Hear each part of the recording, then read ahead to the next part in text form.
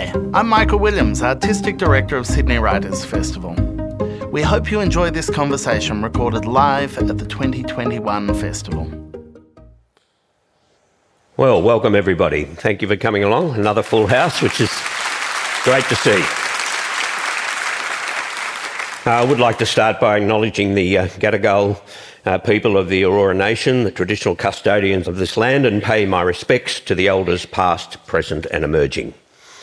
So as to the format this morning, I'll be chatting first of all live from Washington with Joe Biden's biographer, Evan Osnos. And then we'll throw forward here with a panel on the challenges that lie ahead with Bob Carr, former New South Wales Premier, former Foreign Minister, and Professor Rosalind Dixon, Professor of Law at the University of New South Wales. But first, Evan has been a staff writer at The New Yorker now for 13 years. He's won a National Book Award. He's written extensively on Joe Biden. And the latest, the biography American Dreamer. Evan, welcome to the Sydney Writers' Festival. Thank you very much. It's a great thrill to be with you. I wish I was there in person.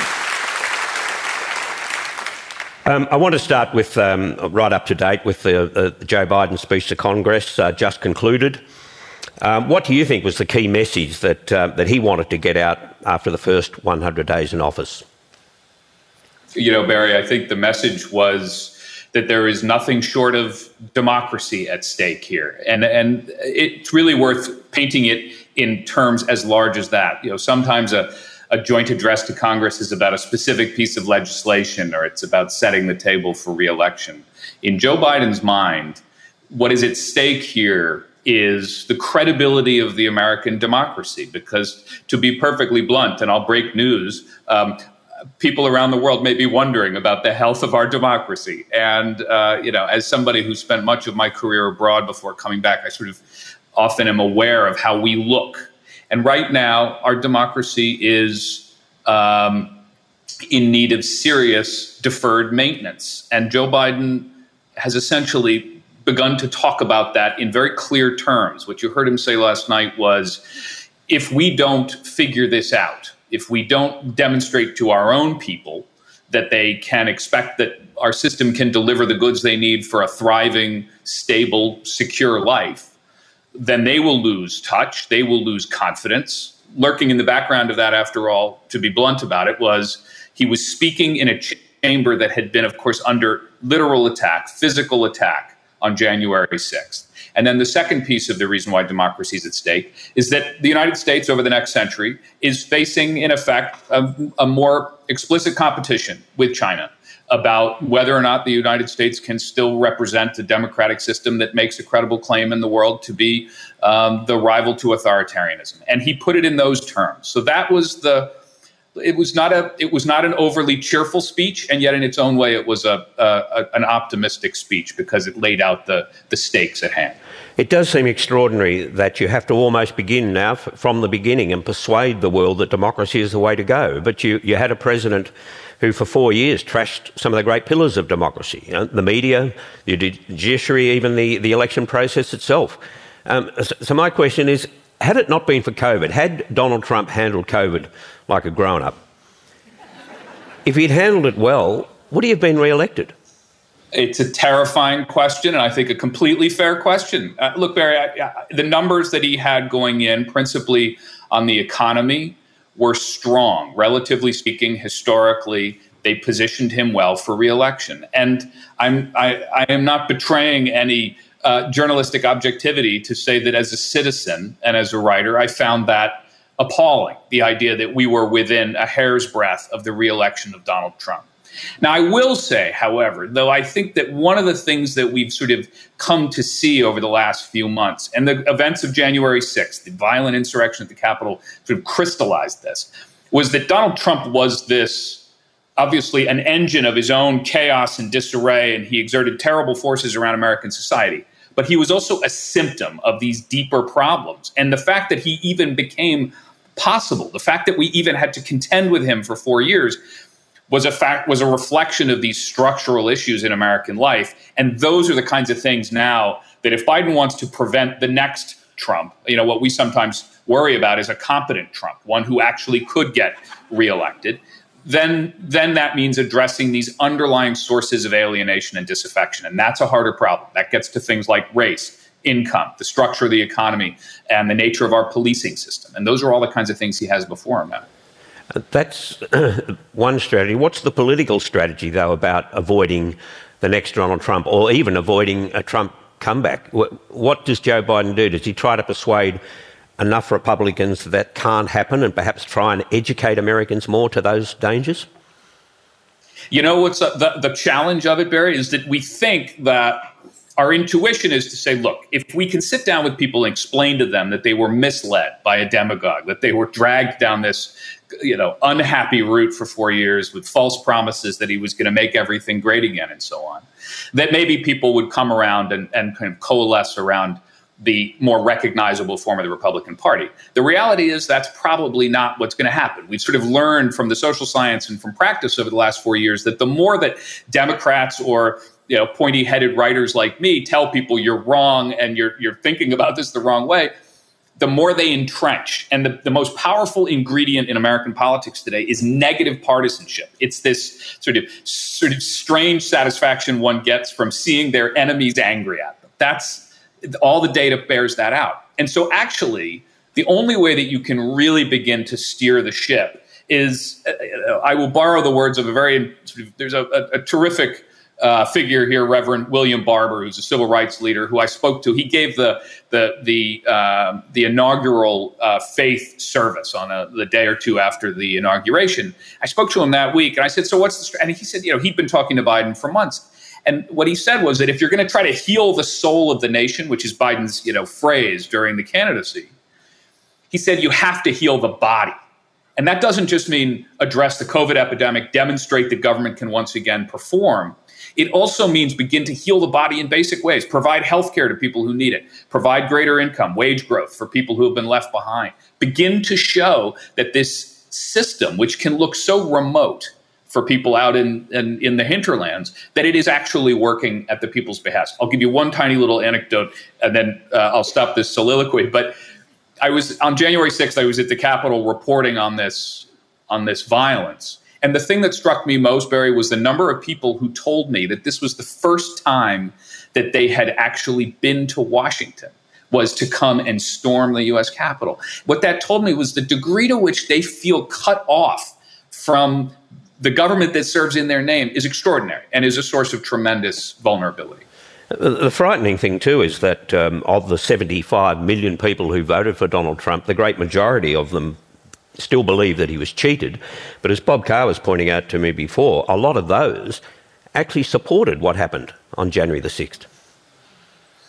Yeah, I think there is a degree of support. I would probably draw the lines around a couple of subcultures within it. There were some people certainly who were emphatic believers in it. They thought that they were really participants in a delusion. They thought that the election had been stolen, and they thought that they were going to overturn the results. It is in effect a sort of a cult-like mindset.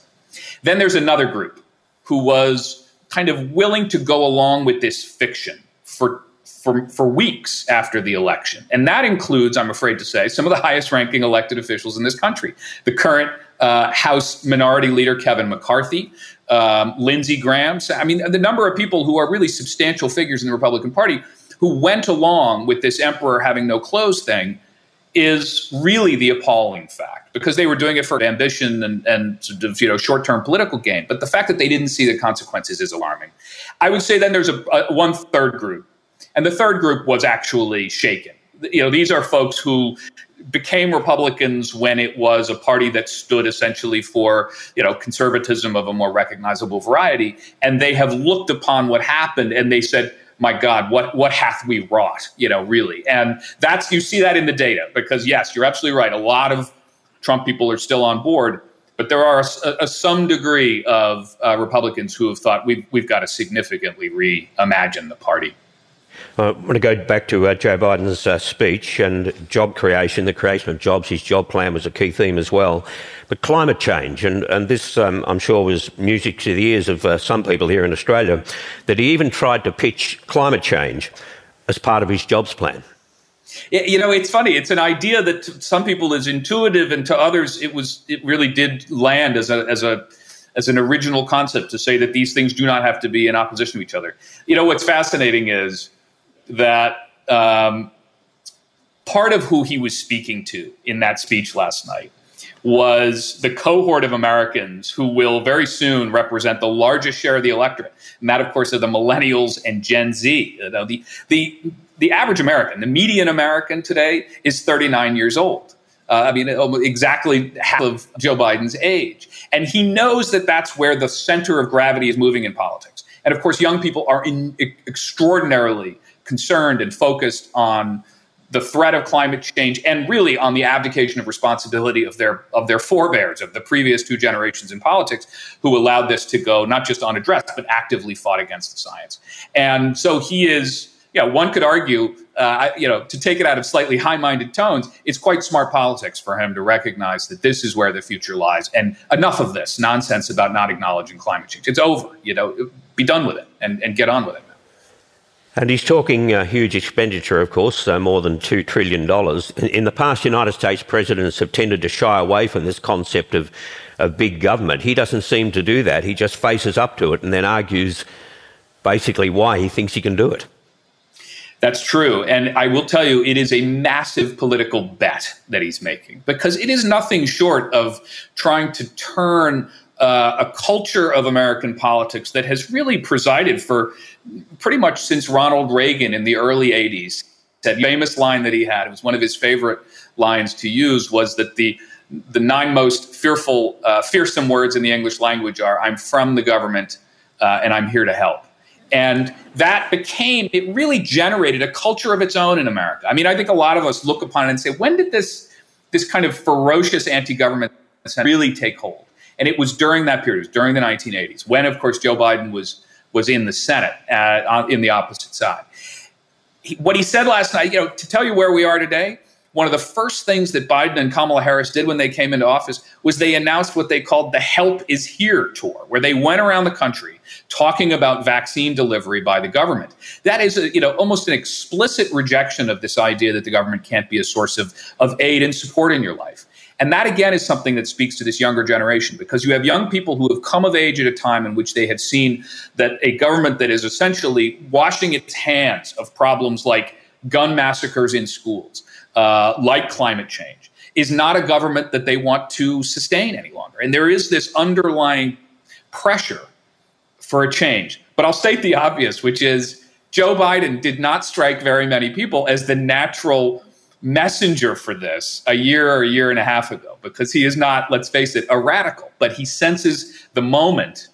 And I had a conversation with President Obama last summer about this. I asked President Obama, I said, how did we go from this rather cautious centrist to this person who says, I want to be the most progressive president since FDR? And President Obama's answer was, it's not that Joe has changed. It's that the circumstances have changed so profoundly that he recognized his political nerve endings are pretty alert. And he recognized he needed to get with it. And it's not insincere to say that it was politics. He recognized that this moment is sort of called to him to be larger than what he thought he had to. Yeah, you do wonder whether a 78-year-old can be a real agent for change. But in your book, you point out that there were great hopes for Kennedy, but in the end it was Lyndon Johnson who actually achieved more than Kennedy.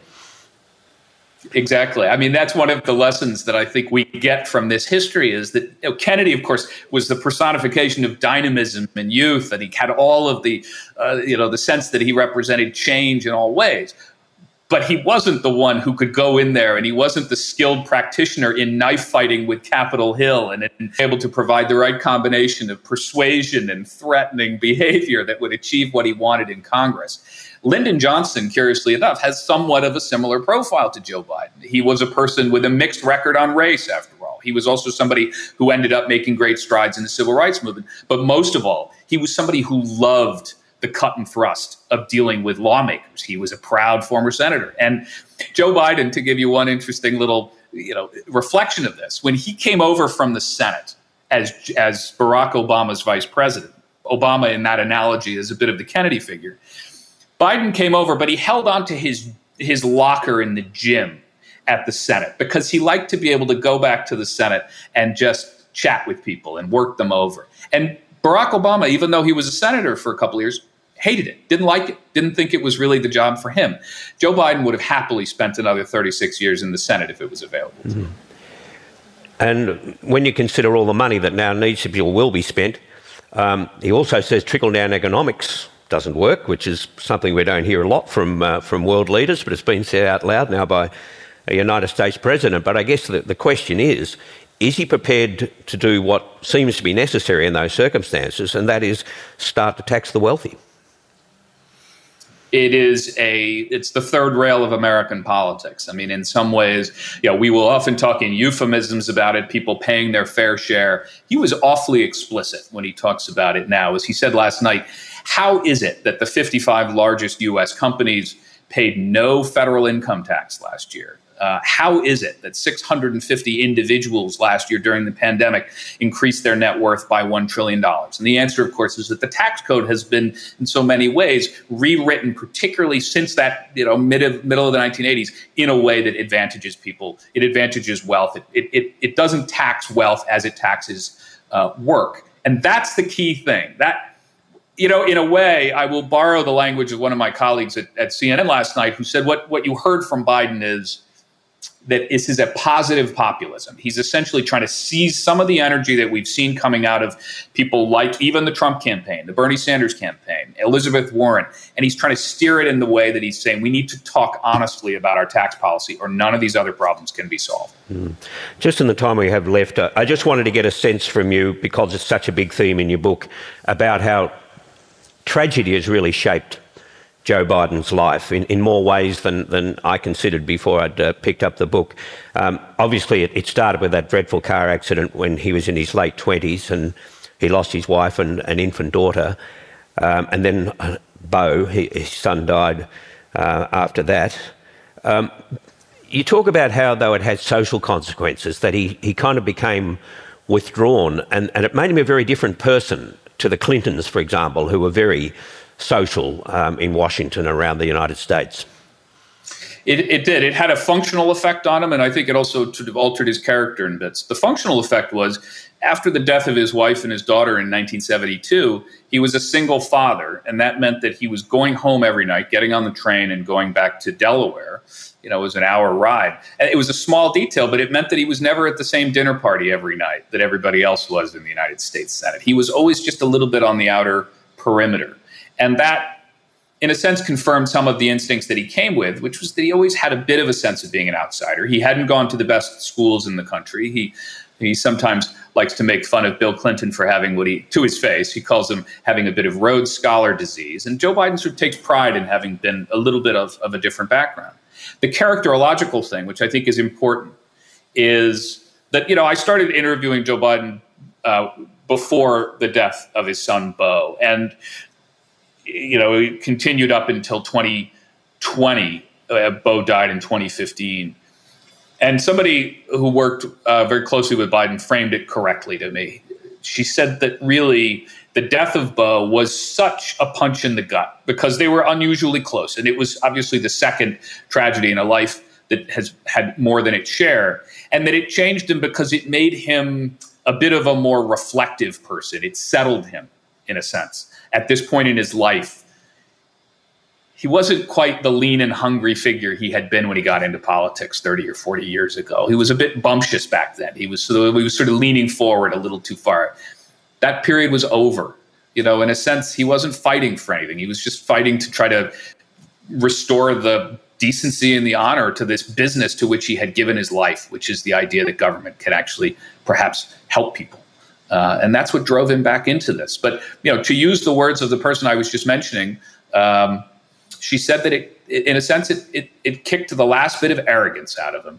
He had been the college athlete, the big man on campus, and it trailed him. That little bit of it had trailed him all the way through that early run for president and so on. And the Joe Biden that you saw in 2019 and 2020, who got into this race, who really became almost a kind of pastoral figure in the way he talked to people, that was something that you would not have seen from him 25 years ago. That's scar tissue that you see now. And what was it about Joe Biden when he did so poorly in Iowa and New Hampshire, which would usually kill off most contests? What was it about him that brought him back into the game? And are we seeing something of that now? Yeah, actually, there was a very clear answer to that, which is that he was saved by African American voters in the state of South Carolina. And South Carolina, of course, is the primary that came after Iowa, New Hampshire, Nevada, and he gets to South Carolina, and it's essential, a big change in the race, because he was going from places where there's sort of a bit of they have a habit of liking to gravitate to the new favorite bloc, Iowa and New Hampshire, so it takes pleasure in doing that. South Carolina, the 60% of the Democratic primary was African American voters, and particularly older voters. And as many people said to me in that period, voters in South Carolina, they said, look, it is one thing to not like Joe Biden that much because he doesn't seem like the hippest, newest guy around. We don't have the luxury, we meaning African American voters in South Carolina who have suffered terribly because of the racism of Donald Trump over the last 4 years, we don't have the luxury of entertaining the idea that that man might get reelected. And so we're going to go with the person who we think has the most electability. And we know him. As they said, there was this one fateful day where an important congressman, Jim Clyburn, endorsed him and said, we know Joe. And more importantly, Joe knows us.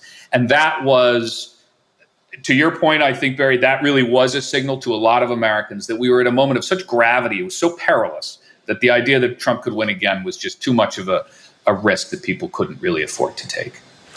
Well, Evan, we really appreciate your time this morning and your insights. It's a pity about COVID. Otherwise, I think you'd be here and you'd be spending the next hour or so in a queue signing books. But they'll have to buy the books without the autograph. Appreciate your time. Thank you. I'll look forward to it. Thanks, Barry.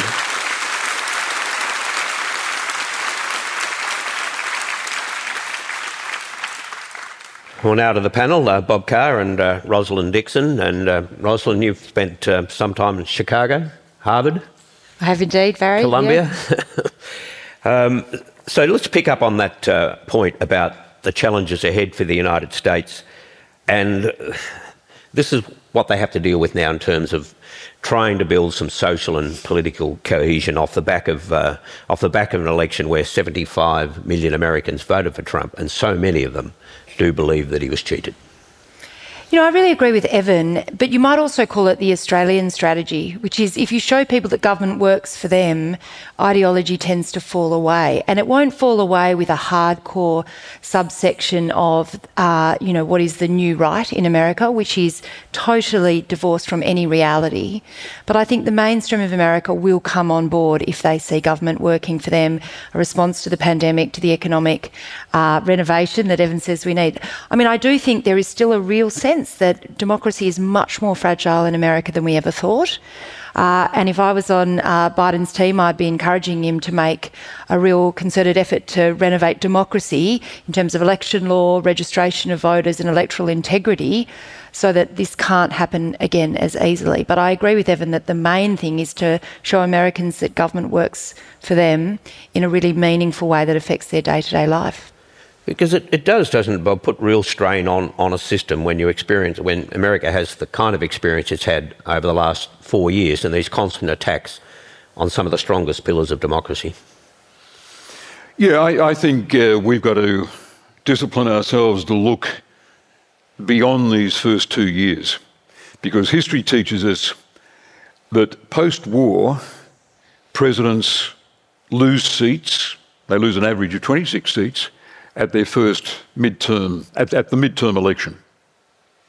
And that's when Clinton, for example, in 1994, faced a congressional takeover led by that charmer Newt Gingrich, or Obama, 2010, 2 years after his election, facing the Tea Party storm into power in the House of Representatives and the Senate. So I think there's so much that's exciting and positive about Biden's presidency. But even now, 100 days in, I think it's clear that some of the great dreams, like being able to expand the size of the Supreme Court, being able to reform the filibuster, or being able to admit 2 new states and add 4 votes to the Democrat strength in the Senate, are not going to be realised. And the jury's out on whether he can get $4 trillion in new spending through a House in which he's got such a modest majority and a Senate in which it's 50-50, depending on the mood that Joe Manchin's in and the casting vote of his Vice President. Mm. And when I talk about the pressures on democracy versus autocracy, President Xi in China has said, forget trying to impose your democracy on the rest of the world because so many people in the United States don't have confidence in their own democracy. They often say they're the great democracy of the world. But even that concept was tested before Donald Trump. America shouldn't talk of itself as a democracy, because there'd be people like me who'd point out the Electoral College, deliberately designed by the Founding Fathers to thwart democracy. I mean, no other country, not Ireland, not France, with a directly elected president, says we're worried about who the voters might choose. We're going to have an Electoral College between the voters and the outcome to mediate the result. And no country that's got a thoroughly gerrymandered House, the Democrats would have to get 5% more votes than the Republicans to have any chance of getting a majority in the House.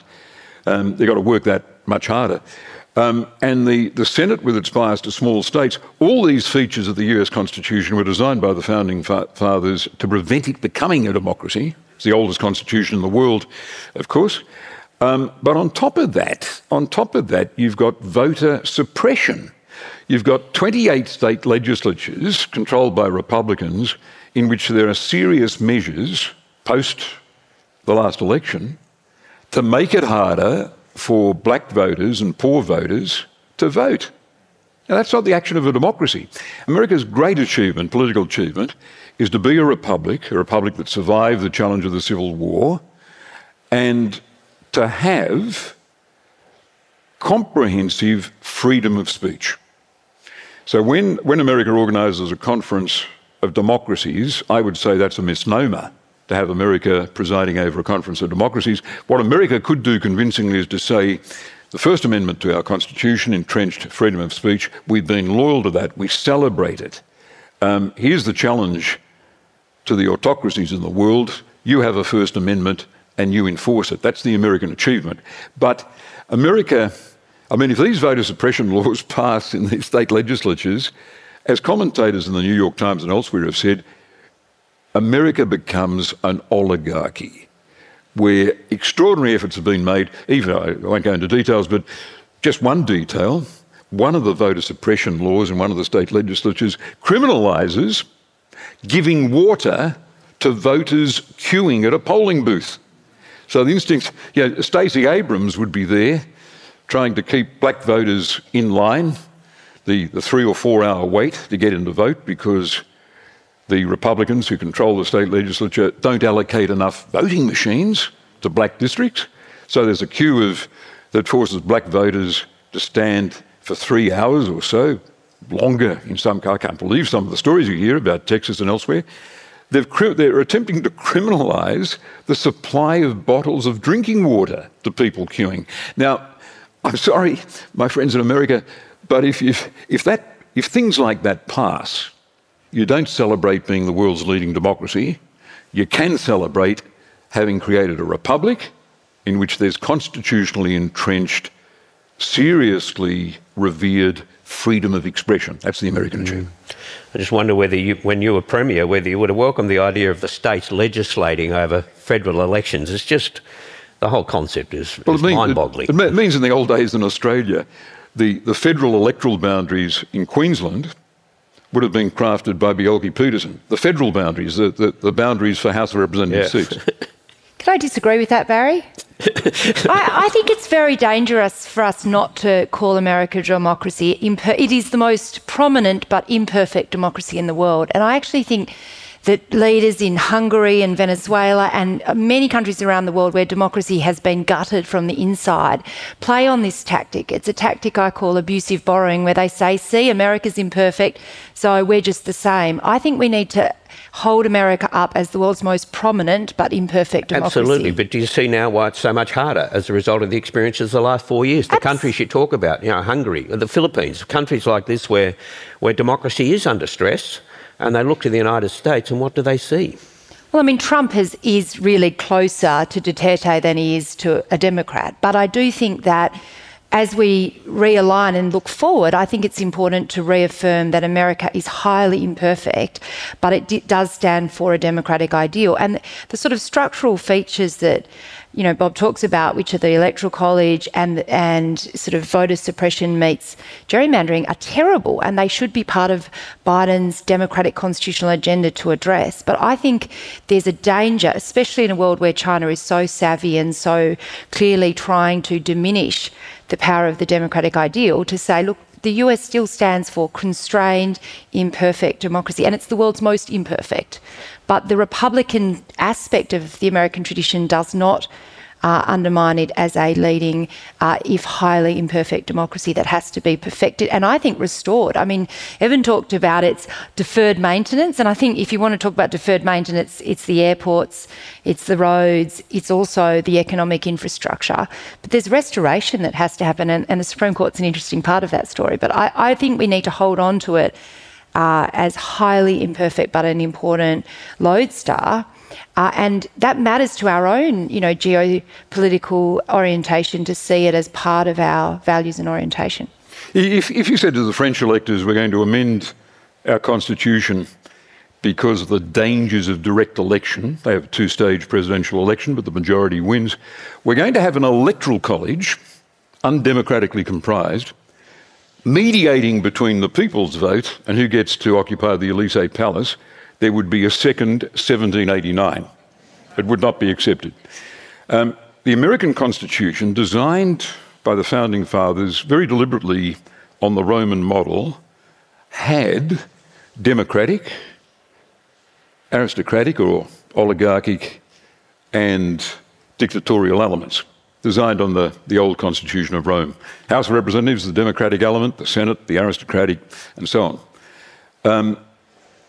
The result is, this oldest constitution in the world is being stretched towards the oligarchic. And voter suppression, I don't think Biden will get through the Congress that powerful... House Resolution 1, powerful HR 1, giving America what we would describe as a Commonwealth Electoral Act. I don't think that'll get through.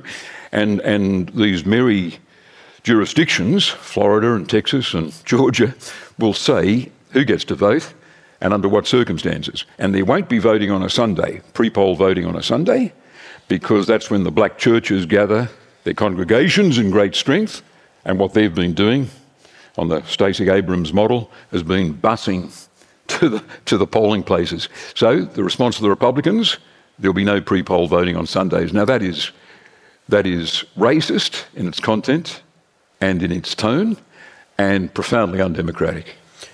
Rosalind, when you look at the first 100 days, I guess most of the focus is on COVID, and the numbers there are good. Joe Biden promised 100 million vaccinations at the first 100 days. He's delivered 200 million with a week to spare. But of course, those vaccinations didn't come out of a clear blue sky. You just can't whistle those up. There must have been some work done in advance. Well, I mean, Operation Warp Speed was initiated by the Trump administration, and it's probably the one good thing it did for America in, you know, the sort of lead up to the Biden election. And the innovation, I mean, I think we all are going to be the beneficiaries of scientists all around the world, and especially in the United States, working tirelessly to come up with just an amazing array of vaccines. We've obviously had real hiccups, problems, but that doesn't take away from the fact that there has been enormous innovation, and that was driven by investments from both governments around the world, and, you know, Warp Speed was pretty important. But, you know, we were saying backstage, politics is always like this. You know, you inherit both good fortune and bad fortune. I think Trump inherited some very, very good economic decision-making of the Biden and Obama White House, and now Biden finally gets to inherit a huge mess, plus one really good decision that the Trump administration made, which was very significant investment in vaccine development. And I do think it's worth stressing diversified vaccine development. You know, generally, Trump was a crony capitalist who tried to divert funds to his friends, regardless of their competence. But Warp Speed did actually invest in a variety of different modes of vaccine. You know, Johnson & Johnson versus Moderna, different vaccines, and it was diversified. And I think we're all going to be the beneficiaries of that. But for the most part, Biden has inherited a huge mess. And it is very fortunate, I think, that he served in the Obama administration, because the people who've come in are overwhelmingly competent and experienced, and they are not trying to learn the job, you know, socially distanced, working from home with an internet connection that only works sometimes. They actually have been in government before, and the speed of what they've achieved is remarkable. They are showing that even men can multitask, right? You know, they've managed to deliver over 100 million vaccines and, you know, past $1.9 million of COVID relief, and now there's this massively ambitious 10-year plan for tax reform and families and infrastructure investment, which, as you said, will total $4.1 trillion over 10 years. It's remarkable. So I think I would rate the first 100 days incredibly highly, and I would be slightly more optimistic than Bob about what the midterms might bring if this continues, which is, you know, Obama tried very hard to work with the other side of politics, and it didn't really work. He met intransigence, cynicism, and then Trump. And I think that Biden's learnt from that. And instead of trying so hard to work with the Republicans, he's trying to bring together the divergent strands of the Democratic Party, which are the centrists and the progressives, and make something of that. I mean, one of the stories Evan tells in the book that I think is very powerful is AOC, who is, you know, one of the most dynamic faces of the hard left in the Democratic Party, basically said, I don't want to be in the same party as Joe Biden. She disowned him, and yet he brought her into the fold and said, I want you to help run my climate policy. He's a man who understands that he's got to create cooperation with the Democratic Party, and I think it's incredibly energising to see that. And he's got some of the most hardened, you know, smart centrists, people like Janet Yellen, who want to, I mean, this is for Australia hugely relevant. She wants to see a global tax treaty where you can't go as a major economy below a certain tax rate. That would be a huge positive change. So she's got that on the one hand, and then you've got AOC, who, you know, really is a democratic socialist trying to see a different climate future. So I think 9.95 out of 10, and I think the trajectory is upward, although on the vaccination, the people who haven't been vaccinated in the United States remain largely those Trump supporters, those 70 million, and I don't think it's going to be as easy to go from here. One of the better appointments up until now, I think, was John Kerry on climate change. Bob, has the United States finally elected Al Gore? Yeah, he really does seem to be serious on this stuff. It's a beautiful way of putting it, and I think it's a valid interpretation. I think Biden believes that at his age, he's got to make a difference. There'll be no second chance. And the issue, he's smart enough to know that the issue he'll be judged on is this. It's this. This is the issue. And there are two things I thought I'd highlight. Just before you do go on, why is that the issue in the United States, and doesn't seem to be the case here? Well, I think the Democrats under his leadership have been very smart. Alexandria Ocasio-Cortez's Green New Deal, which looked outrageous and overambitious, is effectively endorsed by Biden. She converted Biden, or rather, he was smart enough to see that this was the issue that would unite all strands of the Democratic Party, with the arguable exception of West Virginia Senator Joe Manchin III. But here are a couple of things he's done that haven't got attention on climate. He's reevaluating the cost, the social cost of climate. And when they arrive at a higher figure than exists in American regulations and statutes at the present time, that will inform and shape a whole range of government decisions and feed in to any decision made, perhaps off in a second term, putting a price on carbon. That's a slow burn policy commitment. The second one is just as cunning, just as targeted. He is required, he said this in his big climate statement on January 27, he's required all government agencies and departments to identify hidden subsidies or half-hidden subsidies to carbon in their spending and to eliminate it from their budget bids for next year. Now, it'd be a very tough exercise in Canberra to say we're going to tell all our departments, you identify the subsidies that are going to oil and gas. I mean, this would cause a heart attack for Andrew Liveris, the great apostle of a methane future for the planet. So these two policy measures are great, and only this week he's had success in the Senate in reinstating the regulations for the gas sector that had been wound back under Trump. So he's sincere and he's effective. But above all, what he does on climate is informed by a sense that at 78, this is what he'll be judged on, and there's no time to waste. I think the essence of what they're doing on climate is to compress into 2020s actions that the public and private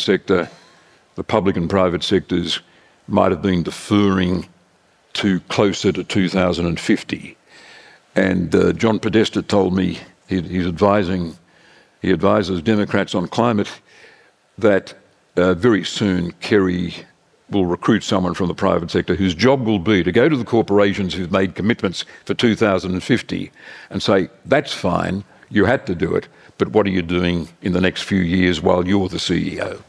Barry, I do think, though, it will have relevance for Australia, and that there is a faction of the coalition that are climate denialists, but the sensible resistance comes from the view that Australia is a small player, and if we take, big steps, we'll be punished without making much of a difference. Well, you can't say that anymore. If some of the world's largest economies, Europe obviously, and China and the US move, there's no sensible view that we shouldn't be not just following but doing more than our bit. So I think Biden's going to put significant pressure on the Morrison government's position on climate in ways that, the premise of your question, that there won't be movement in Australia may actually turn out to be wrong in the medium term. We're going to take some questions now, a couple from the libraries, and we can take two from the floor here, one on the left and one on the right. I'm talking about where the microphones are placed. Your politics are up to you. But we'll take the first question comes from... We must have chosen these questions based on the beauty of the locations, I think. We've got one from the Huon Valley and one from Kiama.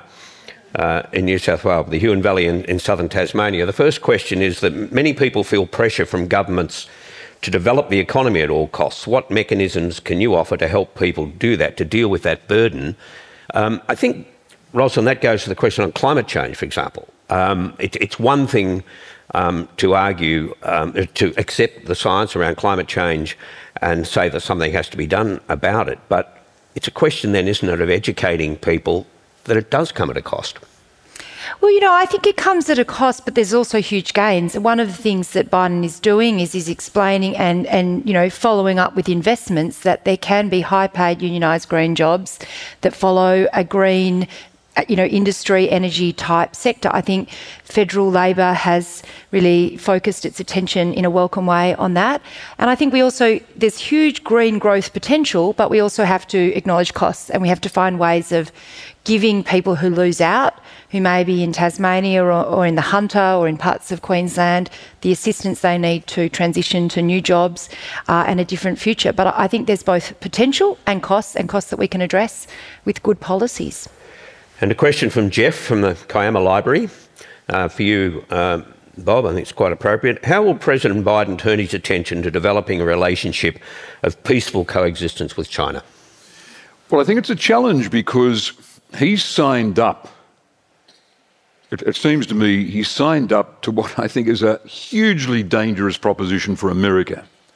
And that's to the DLP words: dominance, leadership, primacy. America must hang on to dominance, leadership, and primacy in the world. Well, China's now got the lead.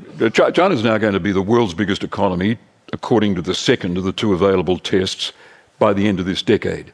China, despite the shocks of COVID and other challenges, is in the process of taking 850 million people out of poverty and installing them in middle income status. Now, that's a huge economic it's a huge economic magnet for the whole world, not least Southeast Asia. Is it within America's capacity to contain or restrict China's growth? And what will American nationalism do to contain Chinese nationalism? For Australians, it boils down to one issue. Are we going to join America in a war over Taiwan Strait? And I'm increasingly focused on this. The war talk of the last week has chilled me to the bone. Bob Menzies, who was our Prime Minister in the 1950s, formed the view that a war over Taiwan, this is back in the Cold War with Chiang Kai-shek there, and Eisenhower, later Kennedy. Menzies formed the view we would not go to war over the status of Taiwan. It's well documented. Alexander Downer gushed the truth in 2004 when on a visit to China. He said in respect of Taiwan, ANZUS would not apply. Alexander Downer, 2004. What I find the most frightening thing about our country at the present time is the assumption being made, it was reflected in the rhetoric of the last week, our warriors, says Fazula, our warriors. Talk of warriors. The drums of war are beating. Dutton. No other country's talking like this, by the way. This does not go on in Japan or any of the ASEAN states or Canada or New Zealand, other Five Eyes nations, not in among the Europeans. The assumption being made in Canberra is to take the World War I recruiting song, 1915, Australia will be there. Australian people aren't being consulted. In the past, we've had what's known in diplomatic language as strategic ambiguity about what we would do in the event of a showdown between China and the US over Taiwan. No longer. No longer. We've been edged by the orchestrated China panic since 2017 and by things the Chinese themselves have done to a position where it is being assumed, were there a showdown, we would be militarily committed. Hugh White says that he thinks in this conflict, more than any other he can think of in the post-war period, the Cold War, the danger of nuclear weapons use is higher than it's ever been before. You imagine if Chinese rockets sink American carriers or American rockets, etc. The resort to a nuclear weapons exchange is a real danger. And I just think we've got to be very careful about this American notion that somehow primacy can be measured and we may have to go to war to insist on American primacy. It is such a vague concept that creates a very dangerous and fraught geostrategic element.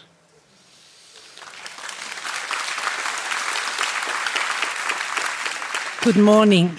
I'd like to know how much you think the problems on the American border and how much immigration policy are potentially undermining of the Biden agenda. I mean, I think one of the positive things is that Biden is committed to immigration reform, and that means a path to citizenship for undocumented persons in America and some degree of enforcement at the border without the very massive investment in a wall that sends all the wrong signals. They've already taken a lot of steps to reverse Trump-era immigration law. So the changes on sort of the Dreamers and Muslim immigration from countries identified by Trump, lots of positive changes to open up America to a more sensible, open, inclusive America. I do think you're right, though, that as we've seen in Australia, there is a tension between openness and the capacity of a state, both economically and politically, to deliver a generous welfare state. And that is not a conversation that America's begun to have. there's lots of things we hope that the Biden administration borrows from Australia, and perhaps that's not one of them. So they have got some hard conversations ahead, but I don't suspect that they will be first-term conversations. They will be ones that are only put front and centre if we're fortunate enough to see a continuation of democratic progressive control in Washington, and therefore an opportunity to grapple with what are the limits of immigration reform and its intersection with this massive investment in economic infrastructure and inclusion. But it's a great question. Hi there. I'm an American with Australian citizenship, so I vote in both American and Australian elections. I did vote for Joe Biden, obviously. That law about not allowing you to give food or water to voters in line, that actually did pass and become law in Georgia.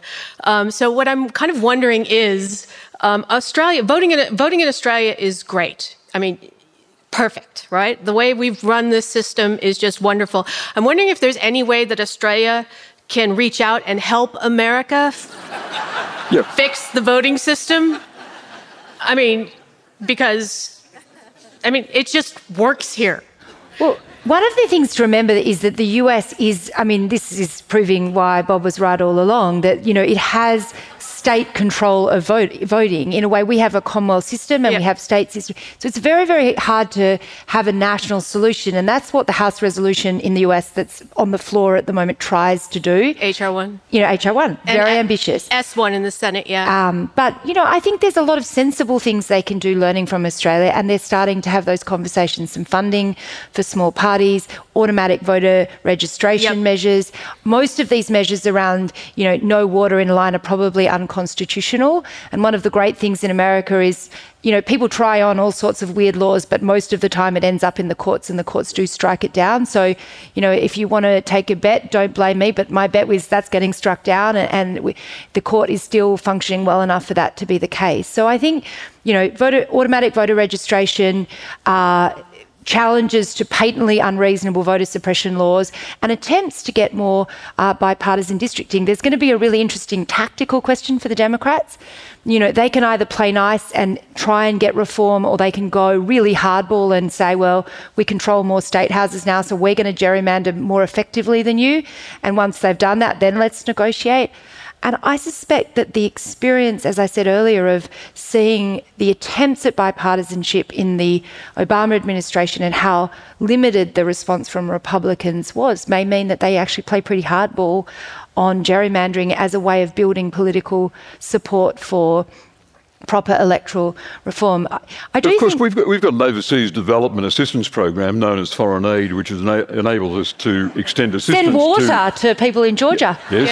Yeah. or help failing states design an electoral system. Yes. And I would advocate that we position a team in our Washington embassy to work with US legislators on designing something akin to our Commonwealth Electoral Act. So just as in Australia from one border to the other, you have 13 days after polling day in which your mailed ballot can reach the electoral office and be counted. America would have national consistency. You wouldn't have litigation on the eve of an election over these things. So if I were Foreign Minister, I'd give AusAid the capacity to render such assistance, as we would to Somalia, for example. Exactly. Good question, thank you. So, Bob, I think the message from that is that your job is not yet done. You need to step up and save America. And Rosalind, if you find that he can't multitask, you'll better be ready to step in and give him a hand.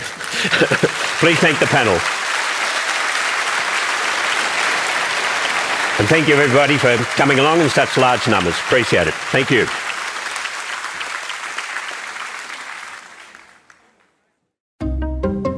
Thank you for listening. If you enjoyed this podcast, please subscribe to and rate our channel wherever you listen to your podcasts.